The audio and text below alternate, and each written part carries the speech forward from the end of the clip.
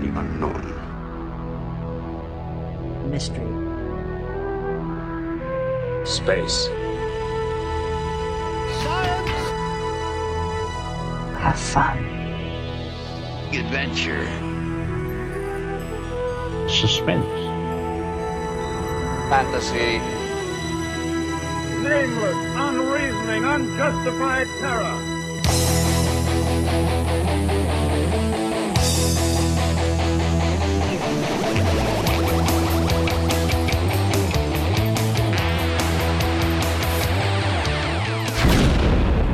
Journey into.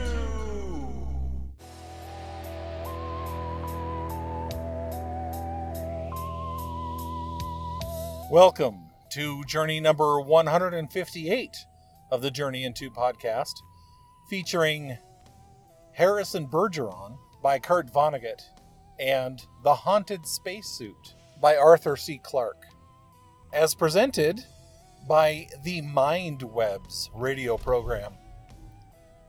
I am your guide on this journey, Marshall Latham, coming to you from base camp in the Treasure Valley. Hello, everyone. I hope everything is going well for you, and I'm excited to bring you today's stories. For a few reasons. This is the first month that I've started a poll on the Patreon page where I let my patrons decide which episode I'm going to play for you. So I decided that this month I would play an episode of the radio program Mindwebs. And Mindwebs was a great little show. I believe it was broadcast from the University of Wisconsin. I don't know if it ever had any national play. I assume it had. And Michael Hansen was always the narrator for the stories and the host of the show. And it's kind of cool because it's got a strange vibe to it. It's very mellow. It's very, the production on it always has some jazz music playing in the background. And the sound effects are always interesting because it's usually from an instrument. Not always. Often they bring in other voice actors, but sometimes it's just Michael reading the whole thing. And he's got a deep, rich voice. When you hear the words, the dulcet tones of whoever, Michael Hansen always comes to my mind. Because he's just got I can't do it. I don't have as nice of a voice as he does. Similar, I guess, to maybe Dave Robinson. He's just got that smooth delivery and it's very consistent. And depending on the story, it's interesting to hear him read it. And again, I've played Mindwebs here on the podcast before. I believe I played Ray Bradbury's The Foghorn from Mindwebs. I think this is where I played Knock from Frederick Brown. No, I think that might have been X-1. But anyway, I'll put a list of all the other episodes that I've played on here from Mindwebs. And they're a lot of fun to listen to. I really enjoy this show. It's got a lot of classic sci-fi. And that was their point, was to read science fiction short stories from the masters, from the best. And it's a great treasure trove of storytelling for me. And so I'm glad to be able to present that to you today, at least a couple stories from this. Like I said, this episode was chosen on the Patreon page. And if you want to become a patron of the podcast, you too can vote. I'm going to run a poll every month to see what old-time radio show that I do. And every month I'll make it different. It won't be Mindwebs every month. It'll be either from a different show or like a different genre, like, Westerns. I don't want to just do one Western. There's so many old-time radio show Westerns that I could play on here. So I would choose from a selection of Westerns or something like that. And then I'll put it up at the beginning of every month on Patreon, and the patrons can vote. So this time around, I'm always going to have 4 choices up there. This time the choices were, I believe, In the Abyss by H.G. Wells, which is a story that I haven't read before. I have a collection of his short stories. I don't believe that story is in there. But it's a story of an explorer that builds this little submarine, even though it was before we had modern day submarines. But it was like this metal sphere, and he goes down to the bottom of the ocean, and we get to go with him as he experiences things down there. And it's H.G. Wells, so you can, you know there's going to be something interesting. And so that was one of the stories that they could have chose. I'm trying to remember the other ones were The Devil Car, or just Devil Car, I think, by Robert Zelazny.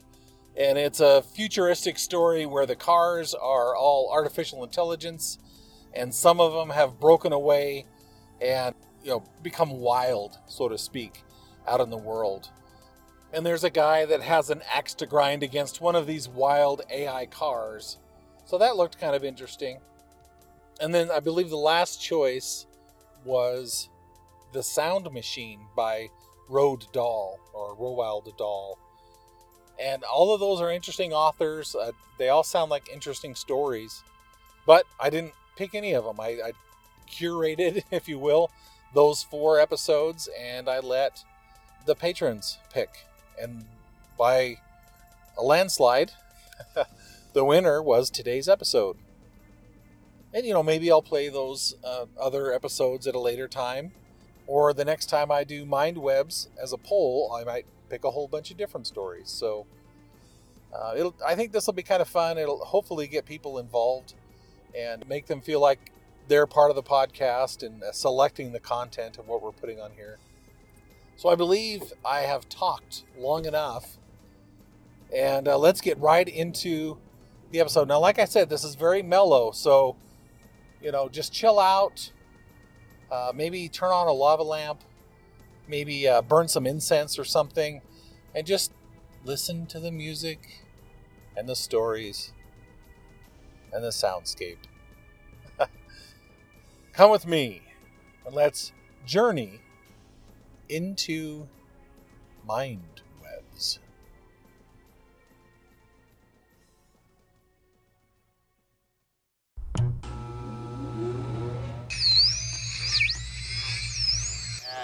Boy, Tiger.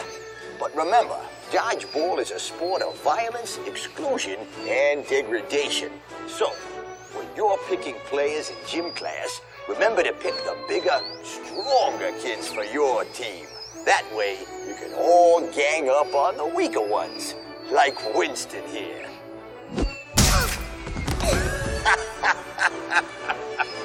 Nice one, son. You'll be an all-star yet. Explorer, do you copy?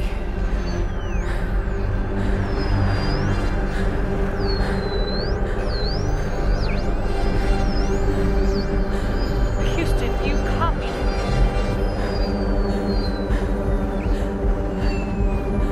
Houston, this is Mission Specialist Ryan Stone. I am off structure and I'm drifting. Do you copy?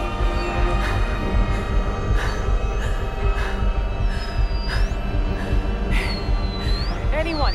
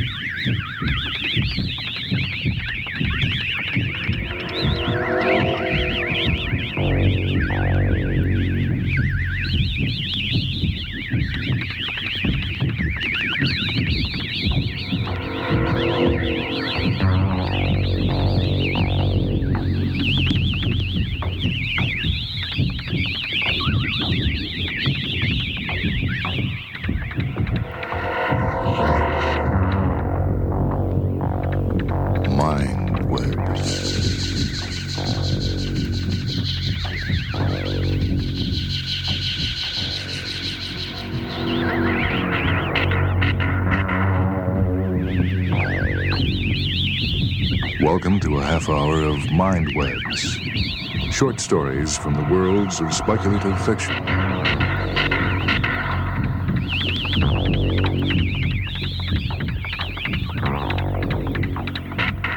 Mind Webs this time comes to you in 2 parts.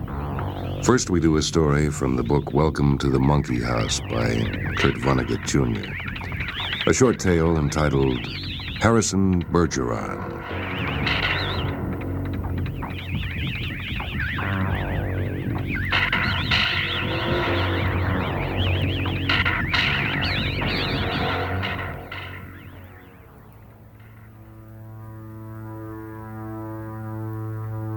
The year was 2081, and everybody was finally equal. They weren't only equal before God and the law, they were equal every which way.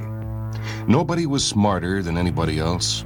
Nobody was better looking than anybody else. Nobody was stronger or quicker than anybody else. All this equality was due to the 211th, 212th, and 213th Amendments to the Constitution, and to the unceasing vigilance of agents of the United States Handicapper General. Some things about living still weren't quite right, though. April, for example, still drove people crazy by not being springtime. And it was in that clammy month that the HG men took George and Hazel Bergeron's 14-year-old son, Harrison, away. It was tragic, all right, but George and Hazel couldn't think about it very hard. Hazel had a perfectly average intelligence, which meant she couldn't think about anything except in short bursts. And George, while his intelligence was way above normal, had a little mental handicap radio in his ear. He was required by law to wear it at all times. It was tuned to a government transmitter. Every 20 seconds or so, the transmitter would send out some sharp noise to keep people like George from taking unfair advantage of their brains. George and Hazel were watching television. There were tears on Hazel's cheeks, but she'd forgotten for the moment what they were all about. On the television screen were ballerinas. A buzzer sounded in George's head. His thoughts fled in panic like bandits from a burglar alarm, and Hazel said, "That was a real pretty dance. That dance they just did." Huh? That dance. It was nice. Oh, yeah. George tried to think a little about the ballerinas. They weren't really very good. No better than anybody else would have been anyway. They were burdened with sash weights and bags of birdshot, and their faces were masked, so that no one seeing a free and graceful gesture or a pretty face would feel like something the cat drug in. George was toying with the vague notion that maybe dancers shouldn't be handicapped. But he didn't get very far with it before another noise in his ear radio scattered his thoughts. George winced. So did 2 out of the 8 ballerinas. Hazel saw him wince. Having no mental handicap herself, she had to ask George what the latest sound had been. It sounded like somebody hitting a milk bottle with a ball-peen hammer. I think it'd be real interesting, hearing all the different sounds. All the things they think up. Only if I was the handicapper general, you know what I'd do? Hazel, as a matter of fact, bore a strong resemblance to the handicapper general, a woman named Diana Moon Glampers. If I was Diana Moon Glampers, I'd have chimes on Sunday. Just chimes. Kind of in honor of religion. I could think if it was just chimes. Well, maybe make them real loud. I think I'd make a good handicapper general. Good as anybody else. Who knows better than I do what normal is? Right. George began to think glimmeringly about his abnormal son who was now in jail, about Harrison. But a 21-gun salute in his head stopped that. Boy, that was a doozy, wasn't it? Ooh. It was such a doozy that George was white and trembling, and tears stood on the rims of his red eyes. 2 of the 8 ballerinas had collapsed to the studio floor, were holding their temples. All of a sudden you look so tired. Why'd you stretch out on the sofa so as you can rest your handicap bag on the pillows, honey bunch? She was referring to the 47 pounds of birdshot in a canvas bag that was padlocked around George's neck. Go on and rest the bag for a little bit. I don't care if you're not equal to me for a while. George weighed the bag with his hands. I don't mind it. I don't notice it anymore. It's just a part of me. Oh, you've been so tired lately, kind of wore out. Oh, if there was just some way we could make a little hole in the bottom of the bag and just take out a few of them lead balls. Just a few. 2 years in prison and $2,000 fine for every ball I took out? I don't call that a bargain. Well, if you could just take a few out when you come home from work. I mean, you don't compete with anybody around here. You just sit around. If I tried to get away with it, then other people would get away with it. And pretty soon we'd be right back to the Dark Ages again, with everybody competing against everybody else. Now, you wouldn't like that, would you? I'd hate it. Well, there you are. the minute people start cheating on laws, what do you think happens to society? If Hazel hadn't been able to come up with an answer to this question, George couldn't have supplied one. A siren was going off in his head. I reckon it'd fall apart. What would? Society. Oh, wasn't that what you just said? Who knows? The television program was suddenly interrupted for a news bulletin. It wasn't clear at first as to what the bulletin was about, since the announcer, like all announcers, had a serious speech impediment. For about half a minute, and in a state of high excitement, the announcer tried to say the words. He finally gave up and handed the bulletin to a ballerina. That's all right. He tried. That's the big thing. He tried to do the best he could with what God gave him. He should get a nice raise for trying so hard. Ladies and gentlemen, said the ballerina, reading the bulletin. She must have been extraordinarily beautiful because the mask she wore was hideous. And it was easy to see that she was the strongest and most graceful of all the dancers. For her handicap bags were as big as those worn by 200-pound men. And she had to apologize at once for her voice, which was a very unfair voice for a woman to use. Her voice was a warm, luminous, timeless melody. Excuse me, she said and began again, making her voice absolutely uncompetitive. Harrison Bergeron, age 14, has just escaped from jail, where he was held on suspicion of plotting to overthrow the government. He is a genius and an athlete, is under-handicapped, and should be regarded as extremely dangerous. A police photograph of Harrison Bergeron was flashed on the screen upside down, then sideways, upside down again, then right side up. The picture showed the full length of Harrison against a background calibrated in feet and inches. He was exactly 7 feet tall. The rest of Harrison's appearance was Halloween and hardware. Nobody had ever worn heavier handicaps.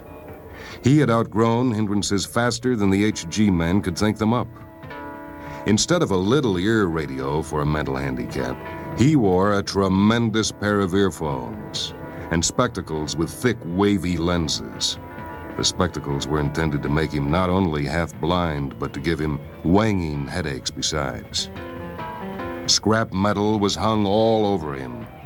Ordinarily, there was a certain symmetry, a military neatness to the handicaps issued to strong people, but Harrison looked like a walking junkyard. In the race of life, Harrison carried 300 pounds. And to offset his good looks, the HG men required that he wear at all times a red rubber ball for a nose, keep his eyebrows shaved off, and cover his even white teeth with black caps at snaggletooth random. If you see this boy, do not, I repeat, do not try to reason with him. There was a shriek of a door being torn from its hinges. Screams and barking cries of consternation came from the television set. The photograph of Harrison Bergeron on the screen jumped again and again as though dancing to the tune of an earthquake.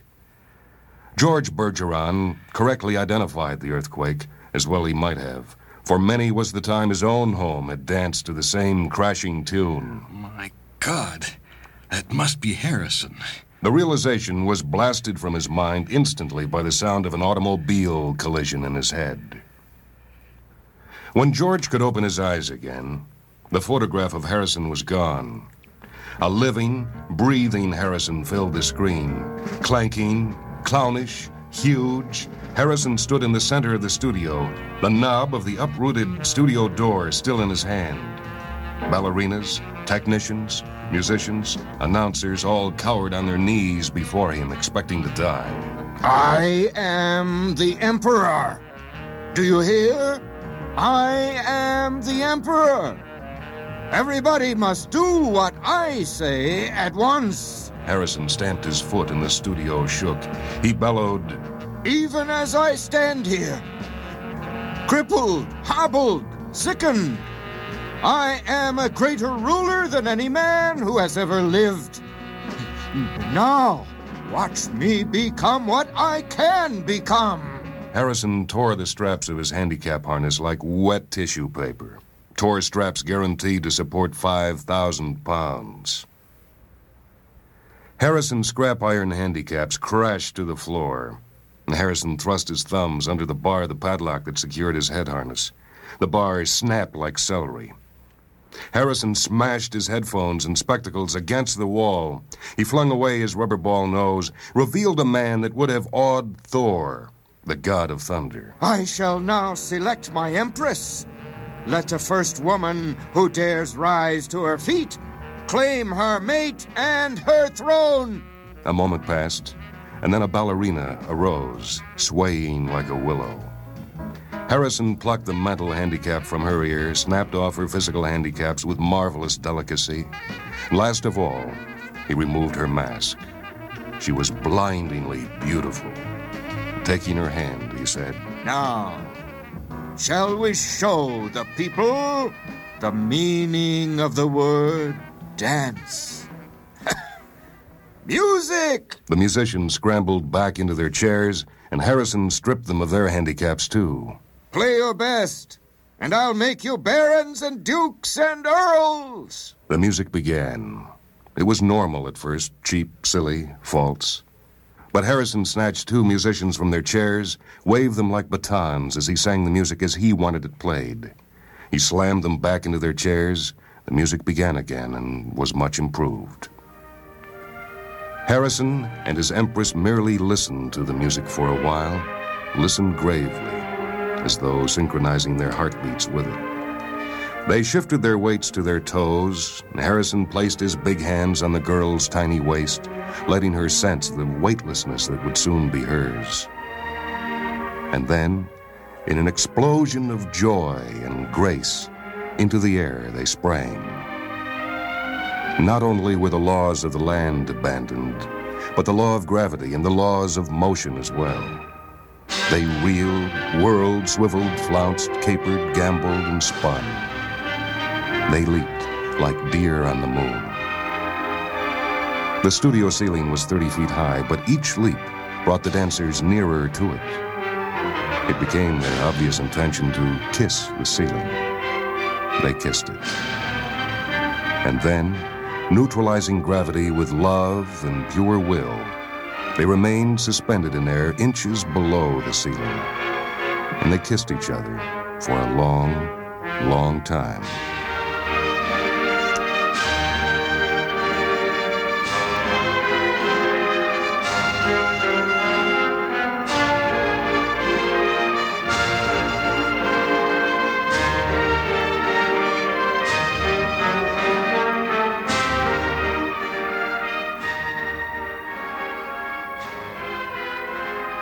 It was then that Diana Moon Glampers, the handicapper general, came into the studio with a double-barreled 10-gauge shotgun. She fired twice, and the Emperor and the Empress were dead before they hit the floor. Diana Moon Glampers loaded the gun again. She aimed it at the musicians and told them they had 10 seconds to get their handicaps back on. It was then the Bergeron's television tube burned out. Hazel turned to comment about the blackout to George, but George had gone out into the kitchen for a can of beer. George came back in with the beer, paused while a handicap signal shook him up, and then he sat down again and said to Hazel, "You been crying?" Yep. What about? Oh, I forget. Something real sad on television. What was it? It's all kind of mixed up in my mind. Forget sad things. I always do. That's my girl. George winced. There was the sound of a riveting gun in his head. Gee, I could tell that one was a doozy. Oh, you can say that again. Gee, I could tell that one was a doozy.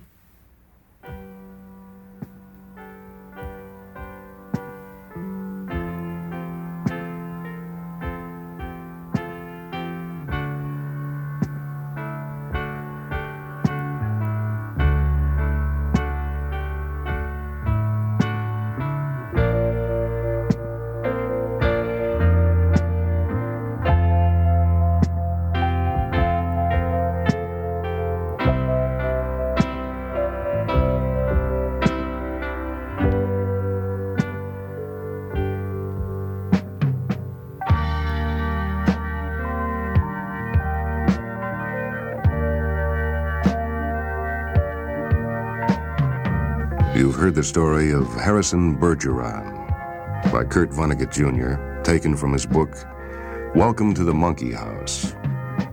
Joining me in the reading, in order of appearance, were Carol Cowan, Ken Ost, Ward Paxton, Marty Van Cleef, and Carl Schmidt.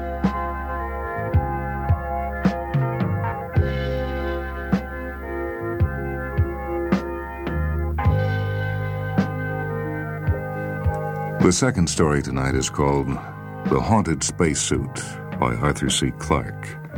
It's from the book 50 Short Science Fiction Tales, edited by Isaac Asimov and Groff Conklin.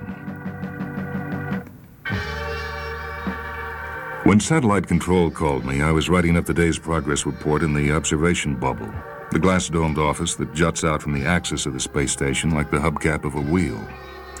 It was not really a good place to work, for the view was too overwhelming. Only a few yards away, I could see the construction teams performing their slow-motion ballet as they put the station together like a giant jigsaw puzzle.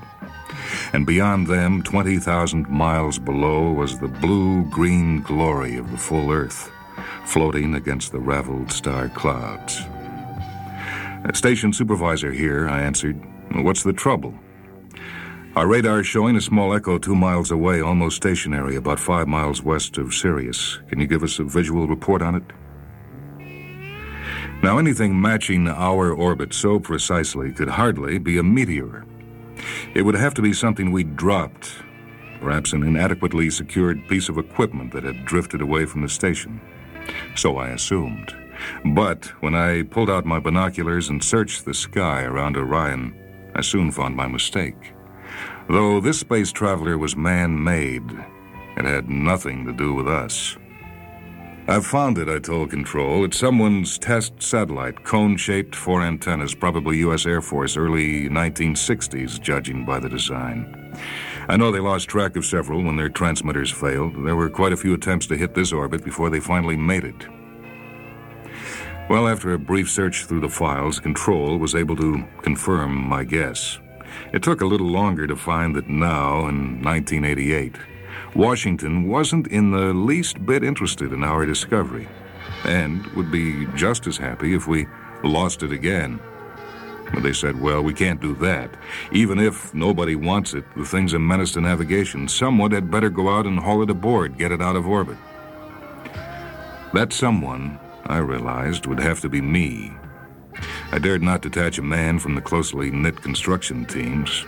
We were already behind schedule, and a single day's delay on this job cost $1 million. All the radio and TV networks on Earth were waiting impatiently for the moment when they could route their programs through us, and thus provide the first truly global service spanning the world from pole to pole. "Well, I'll go out and get it," I answered Control. And though I tried to sound as if I were doing everyone a great favor, I was secretly not at all displeased. It had been at least 2 weeks since I'd been outside. The only member of the staff I passed on my way to the airlock was Tommy, our recently acquired cat. Pets mean a great deal to men thousands of miles from Earth, but there are not very many animals that can adapt themselves to a weightless environment. Tommy mewed plaintively at me as I clambered into my spacesuit, but I was in too much of a hurry to play with him. At this point, I should perhaps remind you that the suits we use on the station are completely different from the flexible affairs men wear when they want to walk around the moon. Ours are really baby space ships, just about big enough to hold one man. They're stubby cylinders about 7 feet long, fitted with low-powered propulsion jets. They have a pair of accordion-like sleeves at the upper end for the operator's arms. As soon as I'd settled down inside my very exclusive spacecraft, I switched on power and checked the gauges on the tiny instrument panel. All my needles were well in the safety zone, so I gave Tommy a wink for luck, lowered the transparent hemisphere over my head, and sealed myself in. For a short trip like this, I didn't bother to check the suit's internal lockers, which were used to carry food and special equipment for extended missions.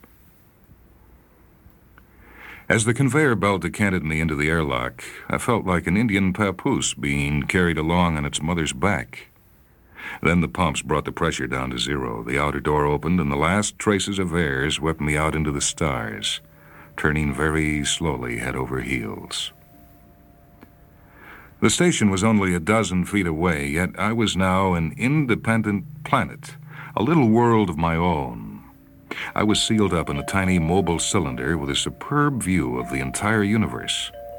But I had practically no freedom of movement inside the suit. The padded seat and safety belts prevented me from turning around, though I could reach all the controls and lockers with my hands or with my feet. In space, the great enemy is the sun, which can blast you to blindness in seconds. So very cautiously, I opened up the dark filters on the night side of my suit and then turned my head to look out at the stars.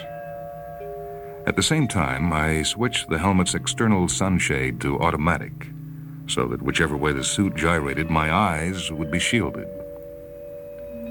Presently, I found my target, a bright fleck of silver whose metallic glint distinguished it clearly from the surrounding stars.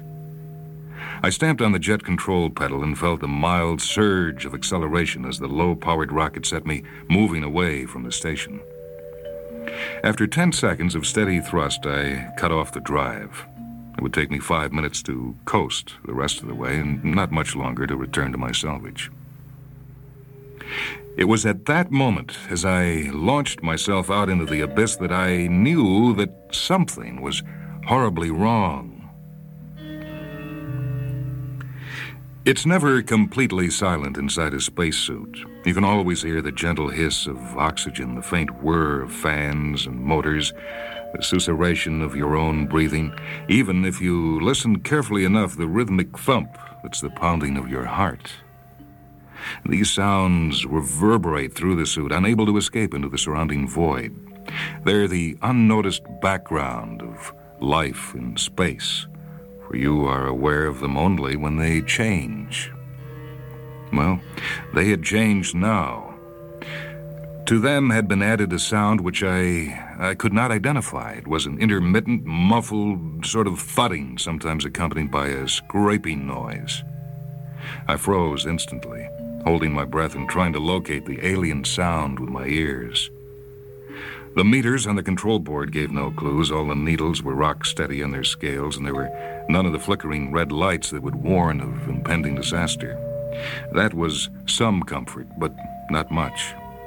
I had long ago learned to trust my instincts in such matters. It was their alarm signals that were flashing now, telling me to return to the station before it was too late.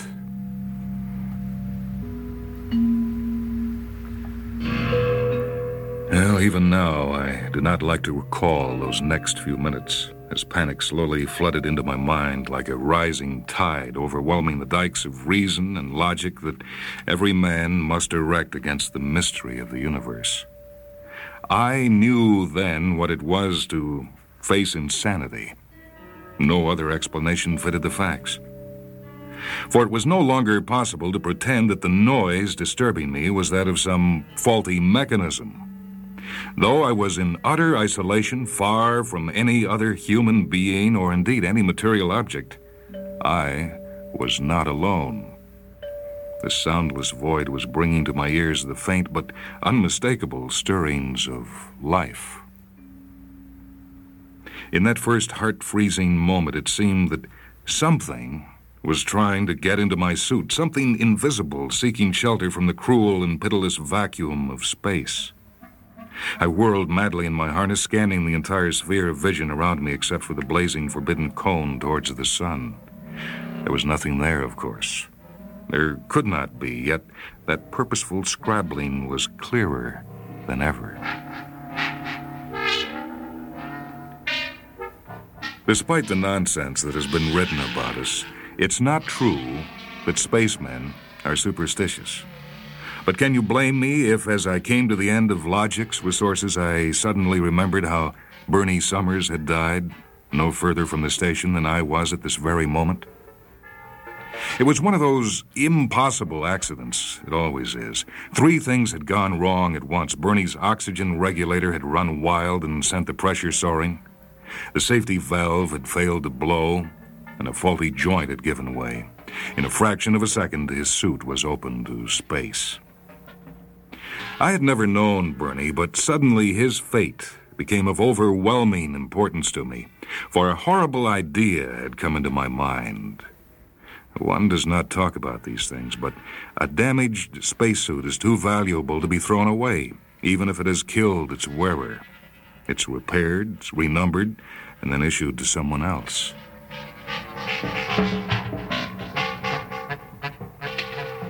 What happens to the soul of a man who dies between the stars, far from his native world? Were you still here, Bernie, clinging to that last object that linked you to your lost and distant home?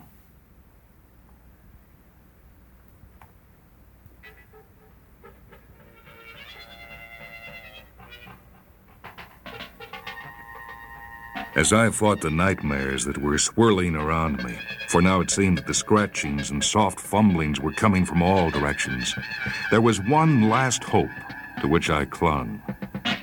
For the sake of sanity, I had to prove that this wasn't Bernie's suit, that the metal wall so closely wrapped around me had never been another man's coffin.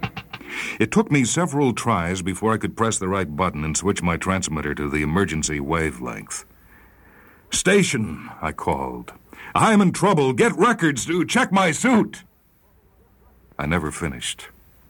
They say my yell wrecked the microphone.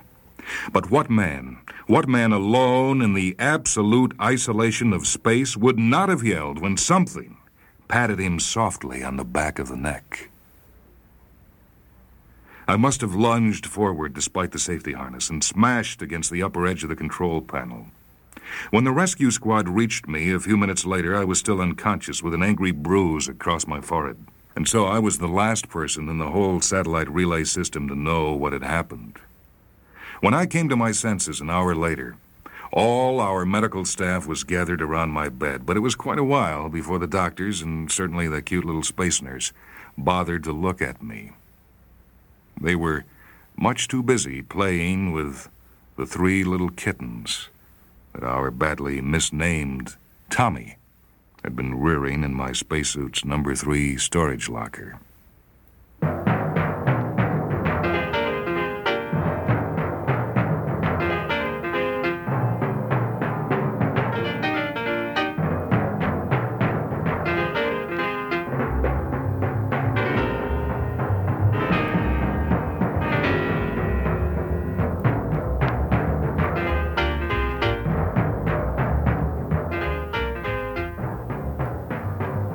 The second story tonight was The Haunted Spacesuit by Arthur C. Clarke. It's from the book 50 Short Science Fiction Tales, which is edited by Isaac Asimov and Groff Conklin. This is Michael Hansen speaking. Production engineer for MindWebs is Steve Gordon. MindWebs is produced at WHA Radio in Madison, a service of University of Wisconsin Extension.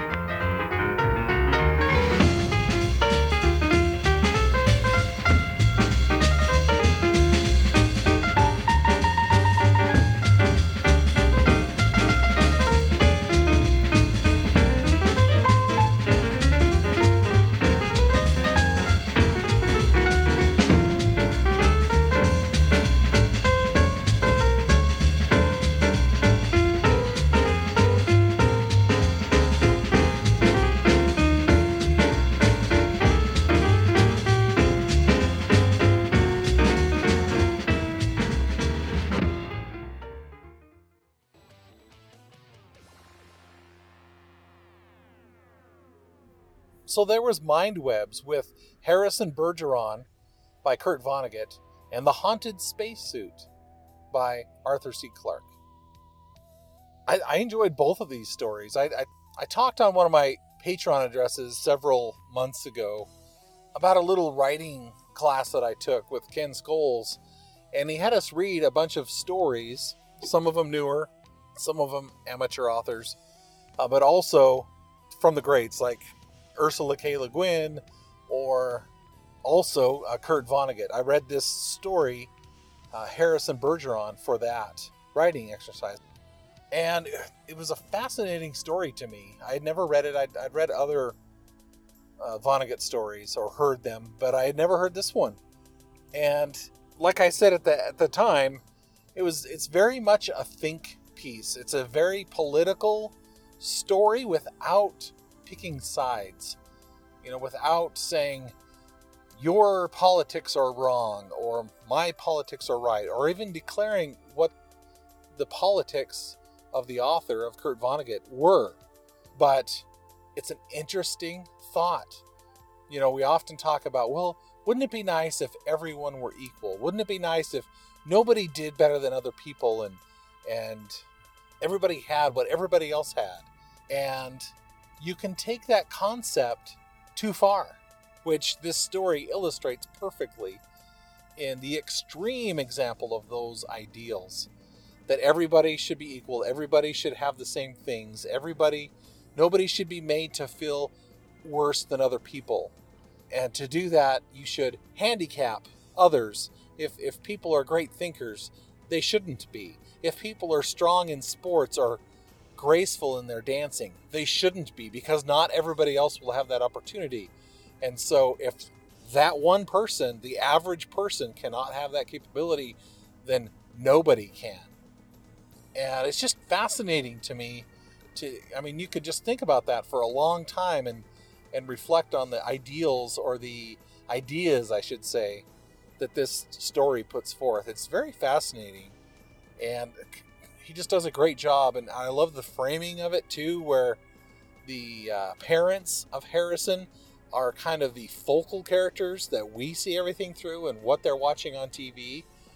And it's fascinating, that as Harrison's father has any thoughts or whatever, that he receives a glaring sound in his ear that he can't concentrate on anything for very long.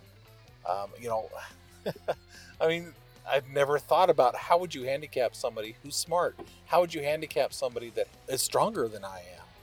Well, you make him wear bags filled with birdshot that weigh him down so that he can't do as much as he normally could. Or, a dancer, that they can't be graceful. They can't be better than anybody else at dancing because, in my thinking, it's like, well, then what's the point?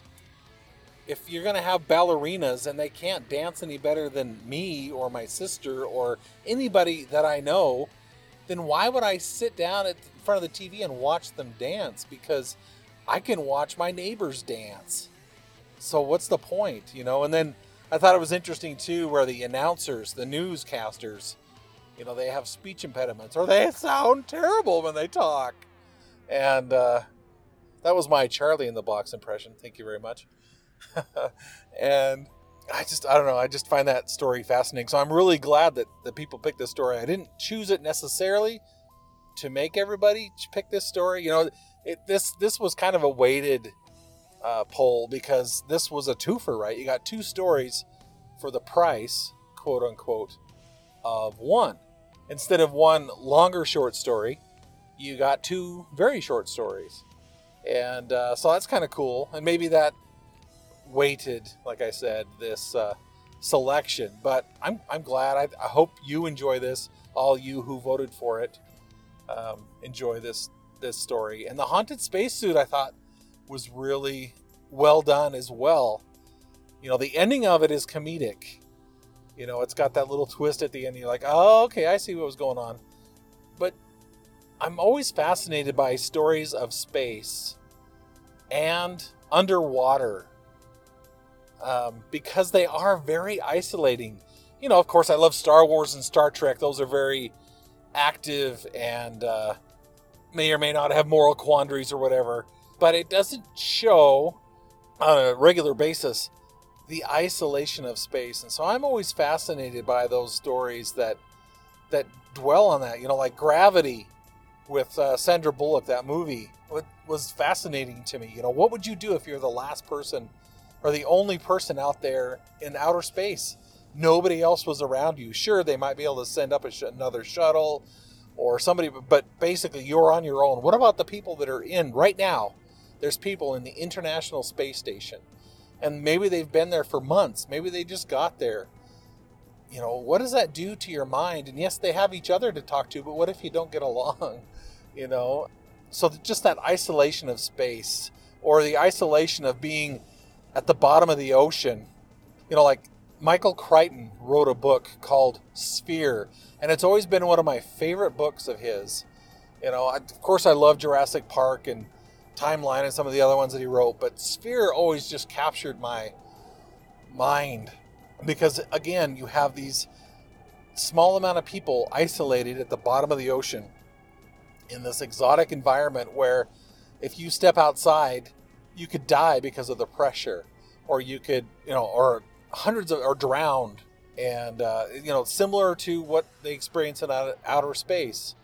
The Abyss is another great movie with that kind of a thing. Even something like Kristen Stewart's Underwater has those elements that I enjoy. But again, Alien, right? I could name all of these different sci-fi movies or things that show you the isolation in space. And here's this guy floating out in space, and he starts hearing things that he's never heard before.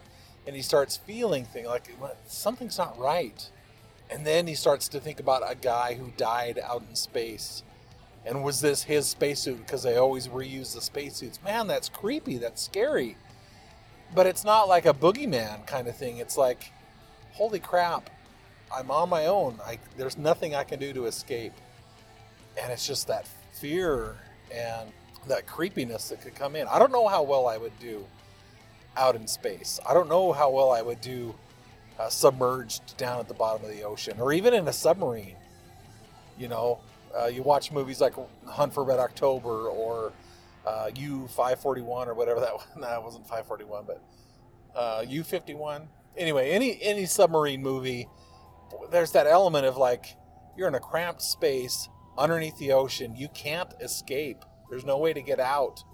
So there's that claustrophobic scenario, but also just, again, isolation. I keep saying the same words over and over again. But that kind of thing fascinates me. And so I really enjoyed the haunted spacesuit. It's kind of neat that there was a little stinger at the end, a little comedic. This explains what was going on in the spacesuit. He was never in any danger. Freaking cats. They always cause problems, man. If there was a puppy, a puppy would have done the same kind of thing.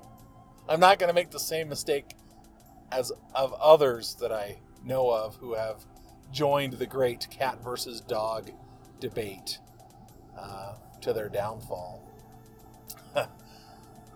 I like them both. Not equally, but I'm not going to tell you which side. That you may already know based on things I've said in the past.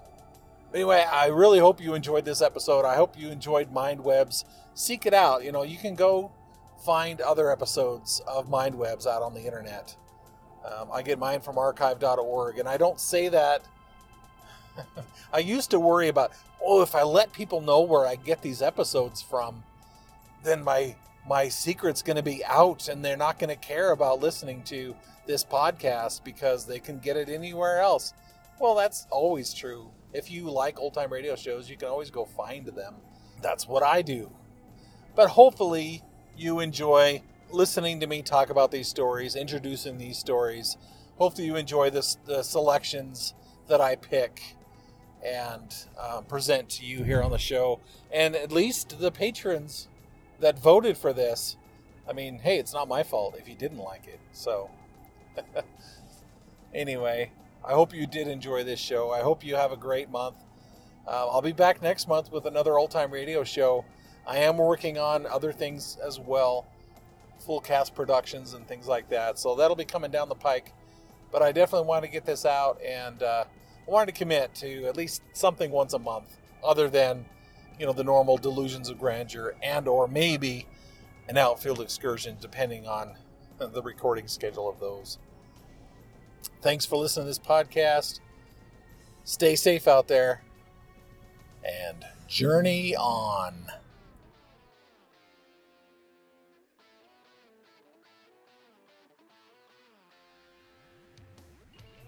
Hey, did you know that the Journey Into podcast is produced under Creative Commons Attribution, Non-Commercial, No Derivatives 3.0 license? Well, it is. Maybe it's even 4.0 now. Who knows? But what does that mean to you? That means that you can listen to this podcast, you can share it with whoever you would like to, in whatever format. But you must state where the source of the audio came from, and you can't try to sell it for money, and you can't change it or alter it so that it's something other than what I created. That it protects me as a creator of this podcast from being ripped off. But of course, hey, feel free. Start your own podcast. Do your own editing. Do your own hosting. Pick your own stories. Go for it. I'll listen. I dare you.